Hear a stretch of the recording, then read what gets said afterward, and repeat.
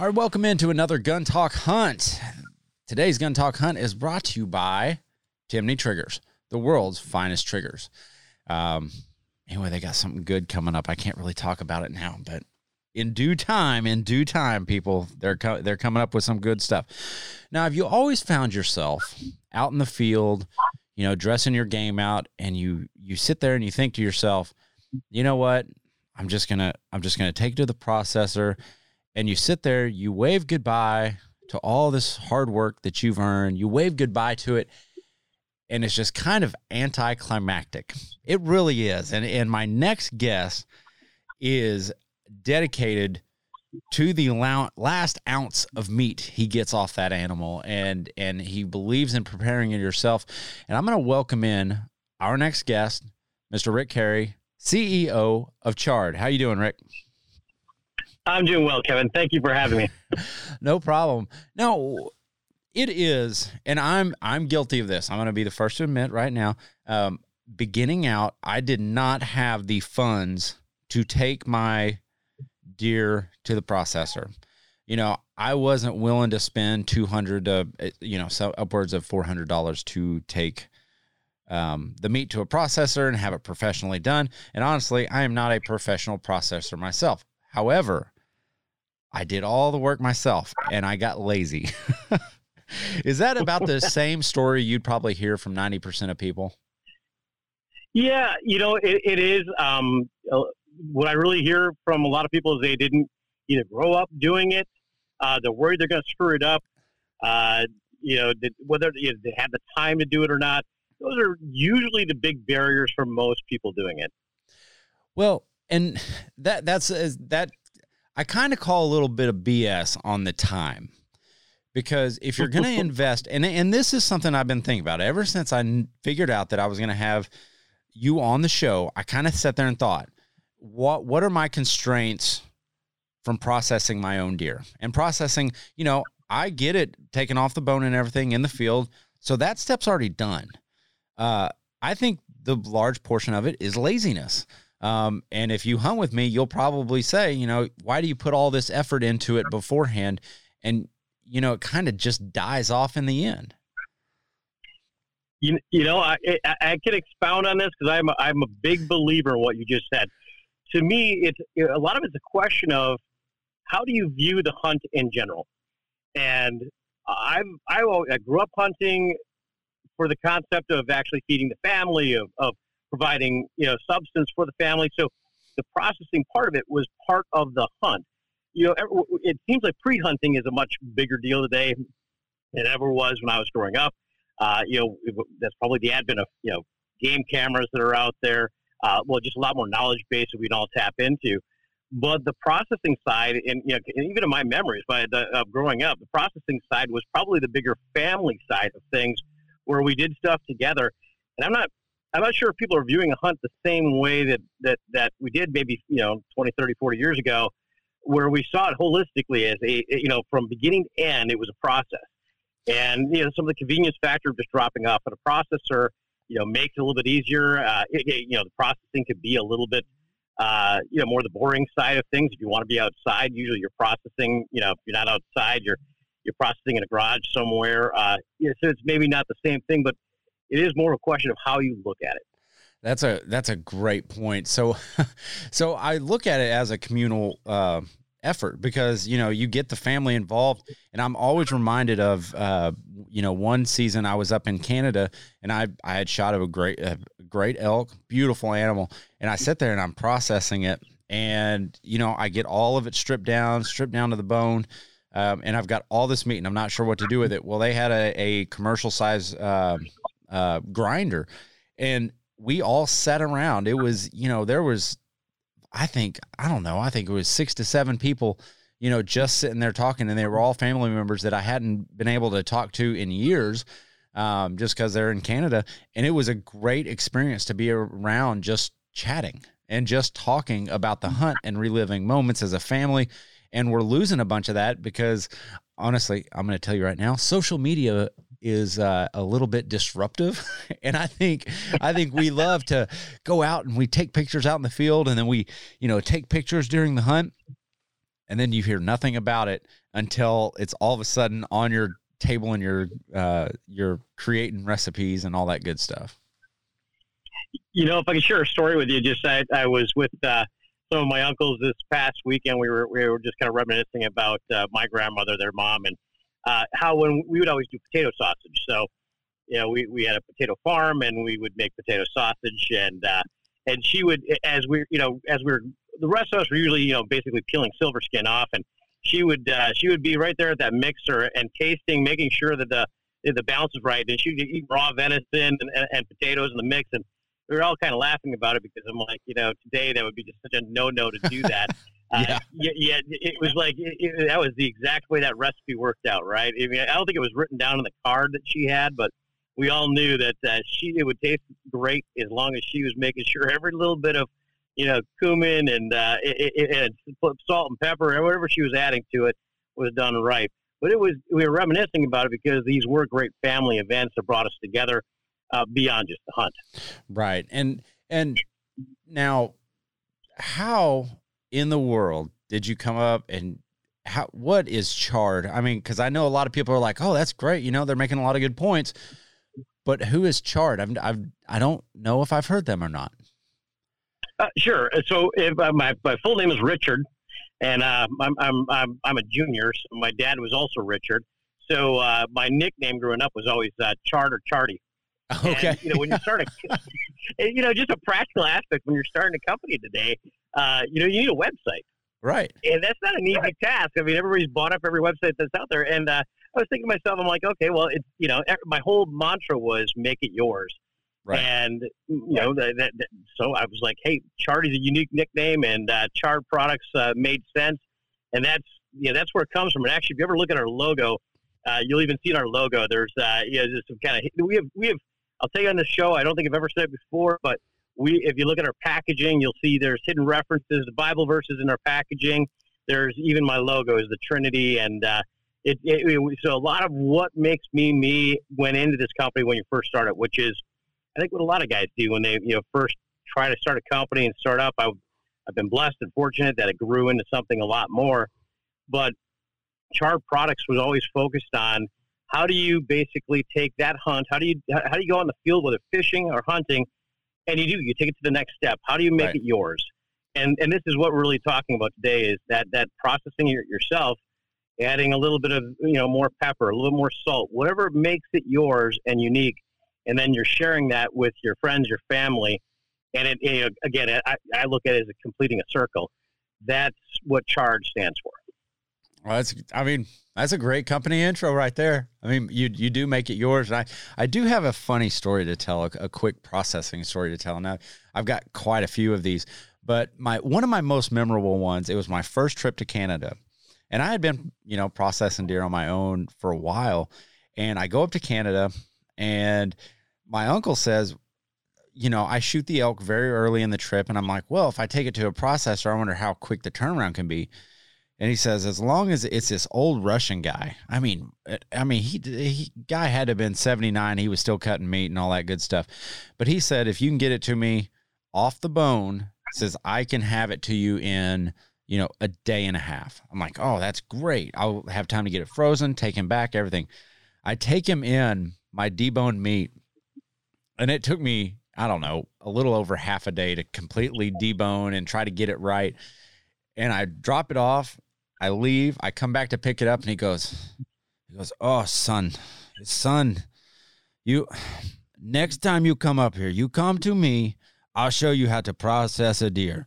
You are horrible.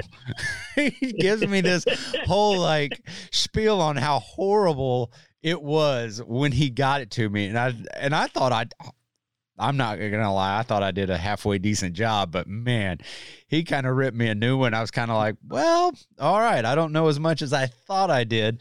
But you know what? I didn't have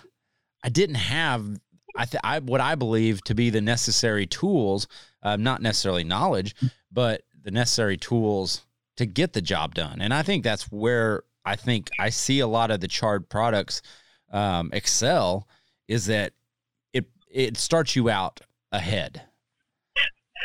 Thank you. Matter of fact, I'll tell a little story about this as well, and it kind of ties in. When I first started developing, really the first thing I started developing were grinders, because you kind of had two choices. You had these just El Cheapo grinders that were essentially disposable, or you had a Hobart, which is basically a commercial grinder, and maybe you could find one in an auction somewhere, but they were always still expensive. But there was nothing in between. And out of necessity comes innovation. I looked at that and I said, okay, I'm going to start designing a grinder that we can use, that actually does the job, that you can feel confident in using it. And you're not going to throw it out when you're done, and at the same time, you're not going to spend $2,000 trying to buy a commercial grinder. And that started the grinder. Really that was my first product I developed. And a couple of things I was finding is that the grinders that were out there were developed for the European market. And quite frankly, that market, they grind a lot of non-meat products.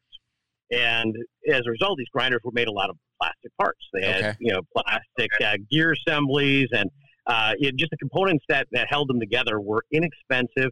And we would notice, we'd start at the throat of the grinder, improve that. And it seemed like every time we made an improvement, you just push the problem a little further back in the grinder until finally we just improved the cord on the way out. You just had to fix everything. But we developed that, and from my perspective, it was having grown up with this, what would I want to see in it? And I'm a creative guy, so this was a nice outlet for me. I got to create something that was a practical application, was something I'm very into and I enjoyed. And when you see our products in the grinder, it's just the first of many. But then that actually started a cascading effect, and I got traction with it with some of the bigger retailers, because they could see that this wasn't a product being developed by somebody who had no idea what was going on. It was developed by somebody who was, passionate about this particular category and understood what the common person using this was frustrated by. So, those developments, you'll see it in all of our products. I'll throw another example out there. We make a stamp set. Mm-hmm. And I would see my grandparents had a stamp set, and I think my grandfather had it made at, when they used to make stamp sets. And I don't think you can find somebody to make stamp sets anymore. But we developed it, and when we were doing it, I developed these little self-inking stampers. I developed a little kit for game processing. And what had happened in the meantime is we went from butcher paper to vacuum sealing. And I would stamp my vacuum sealed bags of my meat, and it would instantly smear off. Right. Or it would sweat a little bit, and you couldn't read what was in the bag. And the next evolution was, okay, we're going to find, a Sharpie pen uses a solvent-based ink. So we developed a stamp set that used a solvent-based ink, because that was the solution for it. Now that's something that, that's a great kind of parable of how we went through a process and said, yeah, we really want this. And when we used it, we're like, yep, that doesn't work. And we went to the more modern method of vacuum sealing and trying to develop a method of stamping, of keeping track of what you're processing from, my memories of 40 years ago. Right. And it's the evolution, and it's how you use the product is because when it works, it's awesome. I'm going to pause real quick to pay some bills and keep the lights on here. But today's Gun Talk is brought to you by Timney Triggers. Timney Triggers has been making affordable quality triggers in the U.S. since 1946. Every month, Timney highlights a trigger of the month and offers you a chance to win one. This month, it's the Mossberg LBA short action trigger, factory calibrated to be ready to shoot out of the box. It's adjustable for creep and pull weight. Enter now at timneytriggers.com. Also, Gun Talk Hunt is brought to you by Springfield Armory. Springfield's model 2020 Waypoint bolt action rifle is one sweet shooting gun. If you haven't seen our antelope video, I suggest you go over there because this sucker shoots. But with the option of steel or carbon fiber barrel, 5 QD mounts, and a .75 MOA. Yes, you heard that correctly. .75 MOA accuracy guaranteed. You can find more at springfield-armory.com. Check it out now. So going back on the innovation of like using products and innovation from, old packaging where it's in the paper or the wax paper and stuff like that into now vacuum sealed. That's a very big thing. I think the evolution of, and maybe there's quite a few people out there who are doing it already, is the gutless method of cleaning a deer, where you don't have to actually gut a deer. That's an evolution, but you're missing some meat in there. But that's an evolution too that I've only recently come to enjoy. Yeah, and I gotta be careful because I get trapped in my ways, right? I think we all do. I don't think as you're saying this, I'm like, no, you don't do that. I know. That's the problem is you're losing some very, very important items. You're leaving some behind. Yeah, but it's so easy. You're leaving some behind, and depending on what what part of the country you're in as well, there's all kinds of reasons you wouldn't want to do that. But that's true. At the same time, it is a method that people are using. They're using safely. It's not my preferred method or how I do it, but like I said, I gotta be careful you don't get caught in right. We've always done it that way type right. of mantra. Yeah. So I have a question for you and for our listeners out there. What do you believe is the most, like, I don't want to say underutilized, but often forgotten piece of meat in an animal that people just brush off to the side? I've got one already in mind. I'm going to see if it matches up with yours. My personal favorite piece of meat that's left behind is on a younger deer, the hind quarter just above the kneecap on the back. That is an incredibly tender piece of meat right there that I find almost everybody grinds or turns into a simple roast. Okay, that can be turned into a nice steak. Okay, so now on the hindquarters? On the hindquarters, right. Okay, right behind the kneecap. How right above the kneecap and right. on the back, yeah. Okay. And you're turning that into a steak? Yeah, I'm doing so. I'm turning it into a steak, cutting cross grain. Okay. And then, but it doesn't work. I've tried it both ways. It's like if you're on a younger deer, that work. It's a nice piece of meat. You get to an older deer, seen a couple winters, it could get tough. Right. But on a younger deer, that's a really nice piece of meat. I mean, everybody goes for back straps and tenderloins. Of course, that there's you want to be real careful about how you take those out and savor every piece that you get out of there. But that's one, and I'll give credit to my grandfather. It seemed like every deer season at some point in the season we would be eating that particular steak out of the cast iron fry pan at camp. Ooh. So I probably have a little bit of a preference for it because of that. That's probably right. Now, okay, ours did not line up at all. I didn't know you were going, hind quarter, kneecap. I didn't know you were going that specific. Mine's the heart. Mine's 100% the heart. That most guys, Yep. when they're gutting, they just sling it to the side and that's it. And I think a lot of that is just they're scared of the organ meat. Organ meat in general scares people because whether you eat it without being wild game or not, it dictates whether you do it in your wild game. Right. If you're a guy who eats heart, tongue, anything else of that, organ meat in general, I don't think you have a big problem with it. But humans are creatures of habit. They are, and that's often tossed to the side. But one of my favorite ways, and I kind of liken it to like has a kind of a roast kind of texture to it when you do it this way. But I'll stuff it with like a stuffing after cleaning it up good, getting all those tendons out of the heart and, making sure it's clear. But, and you guys sell a bunch of stuff that's actually really helpful with this. And it's the cord. But I'll stuff it with a stuffing, put in a gravy mix, like an au jus mix, and a ranch dressing packet, a little bit of beef broth, and then put it in a slow cooker, cook it for 12 hours. Man, it's phenomenal. Yeah, that would have been my suggestion on how to cook it. The only thing that you're missing is a can of cream mushroom soup. But, Ooh. I think that goes into everything I cook. So just take that with a grain of salt. So you're a big fan of the Cremo mushroom? My wife hit me up the other day. She's like, "Why do we have 50 cans of cream mushroom soup?" I'm like, "It doesn't go bad, and it makes everything taste good." It's delicious. You can't. Do you eat everything that I cook? Yes, you do. So I have a question. Right. So you're married. So does your wife enjoy cooking wild game? In my family, I'm the cook when it comes to stuff like that. I enjoy the whole process, and plus I do it every day. It's my life.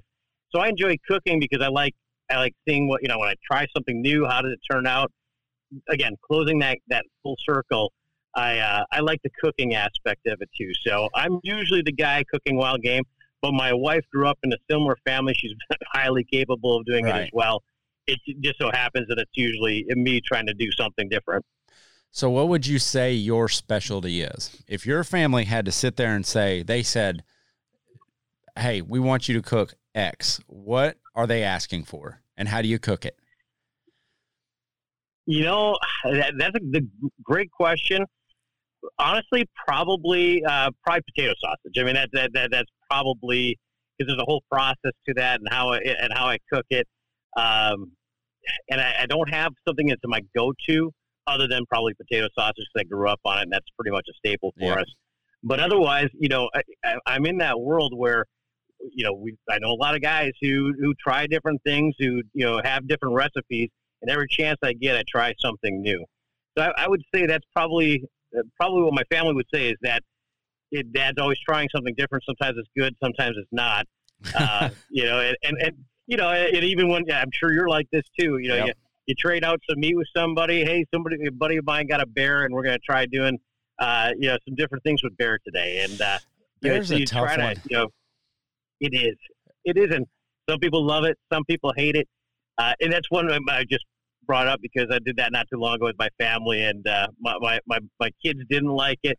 My wife liked it. I liked it, but probably won't happen again because of that. You got to cook something that everybody kind of enjoys. Bear is one of those real tough ones because I found that if they've been eating a lot of fish, they are no good. That it's just oily. The meat's just not very good. But if they've been eating berries or oats, forage and stuff like that, really good. But bear's just a tricky one. My wife just doesn't really enjoy antelope, and I don't know why. I kill one every year for her.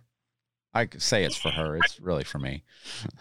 You know, with antelope though, I think if you could figure out something that, you know, that strong sage flavor, if you can, you know, tap into some seasonings that thymes and things like that really go well with sage, that they have such that natural flavor already.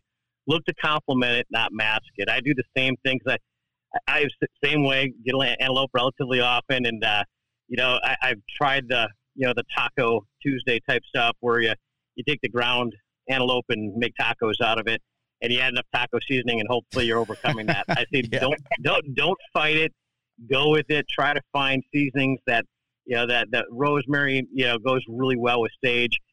Try those types of approaches and complement it. Don't fight it. You're about embracing it.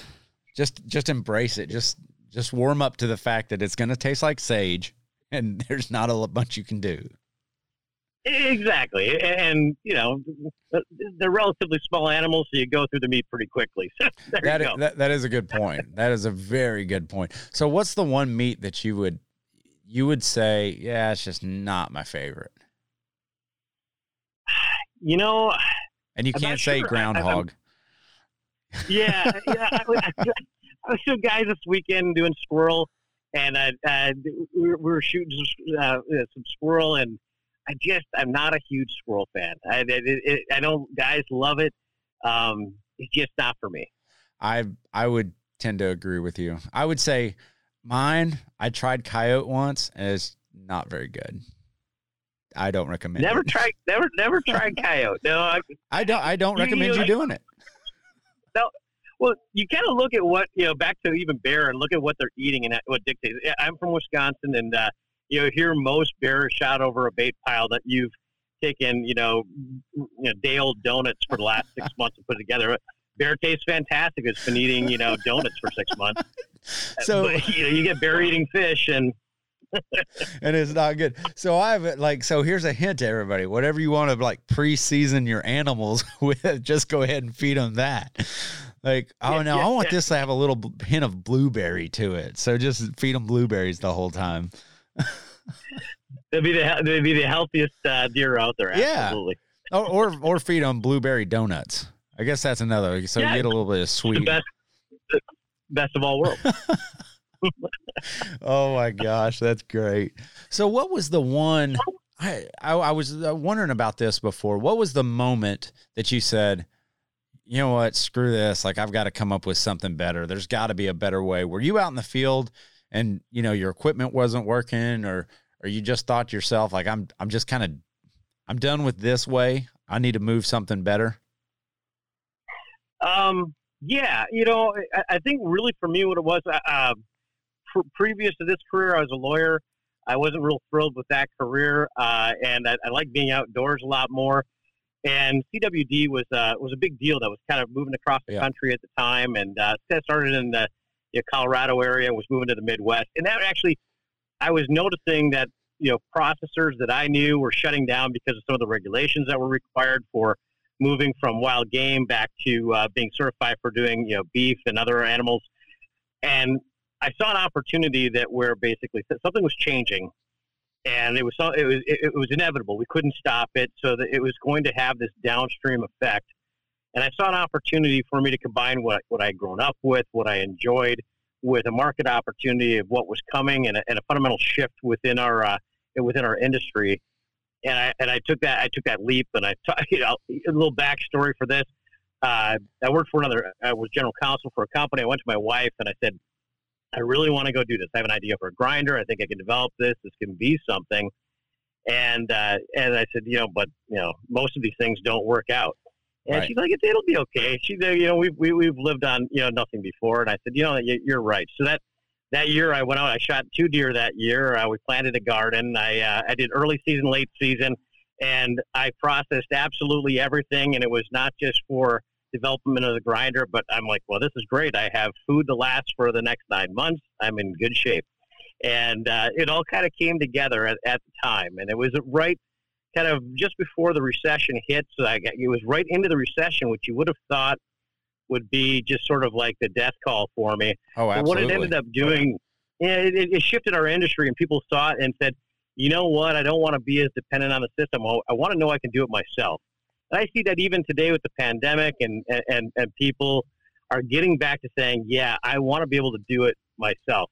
And I'm even seeing that culture within fishing, hunting, of saying, I want to understand, I know keep coming back to that, closing that circle, but maybe I was just sport hunting. I was still eating my game, but I was leaving out an essential part of that. And now I realize that, I really want to know how to do the whole thing. Right. And that's helped, our particular industry quite a bit. I mean, we've had, strong sales, strong year. And I attribute it to, again, going back to that concept of people wanting to know how to do it all, be self-sufficient and not dependent on others. And there's a lot of categories for this. Ours just happen to be benefited from that. That's great. And now tell folks where to go to find out more, because we're nearing the end of our podcast, unfortunately, but you guys have resources for folks to learn how to do this and how to get set right. Where would they go to find all that? Yeah, chardproducts.com, CHARD products.com is our website. That's a non-e-commerce website. So, our website is really focused on the educational aspect. We've got our products are found at most of your major retailers. You won't have too many problems going out there and finding them. But if you want to get into it, you don't know where to start, Chard Products is a great place. We have other references within our website. And I encourage you to go out and do as much research as possible. If you're researching your new cell phone game camera preseason, research how to process after the season. Yeah. That's half the fun, I think, for a lot of us, is getting that knowledge base put together. And chardproducts.com is a great place to start. And it really is. And they've got stuff for meat processing, outdoor cooking, food preparation. If you've got to have it, they have it. I mean, if you need it, they've got it. And I was looking on, and you guys are selling across Amazon, and so that's a great way. So if you're listening to this right now and you've got a hunter or you've got an outdoorsman in your life, head over there, grab some Chard products for them. You won't be disappointed. But the man from Chard himself, I guess, would we call you Mr. Chard? How would we call you? Just Chard? You'd be the first to call me Mr. Chard. All right. I like that. Hey, I could go by Chardy. Call me Chardy. I'm happy to say hello. All right. Well, Chardy, thank you so much for joining us on Gun Talk Hunt. And if you guys are out there within earshot, if you're watching this on YouTube, give them a look. That's chardproducts.com, and hunt safely.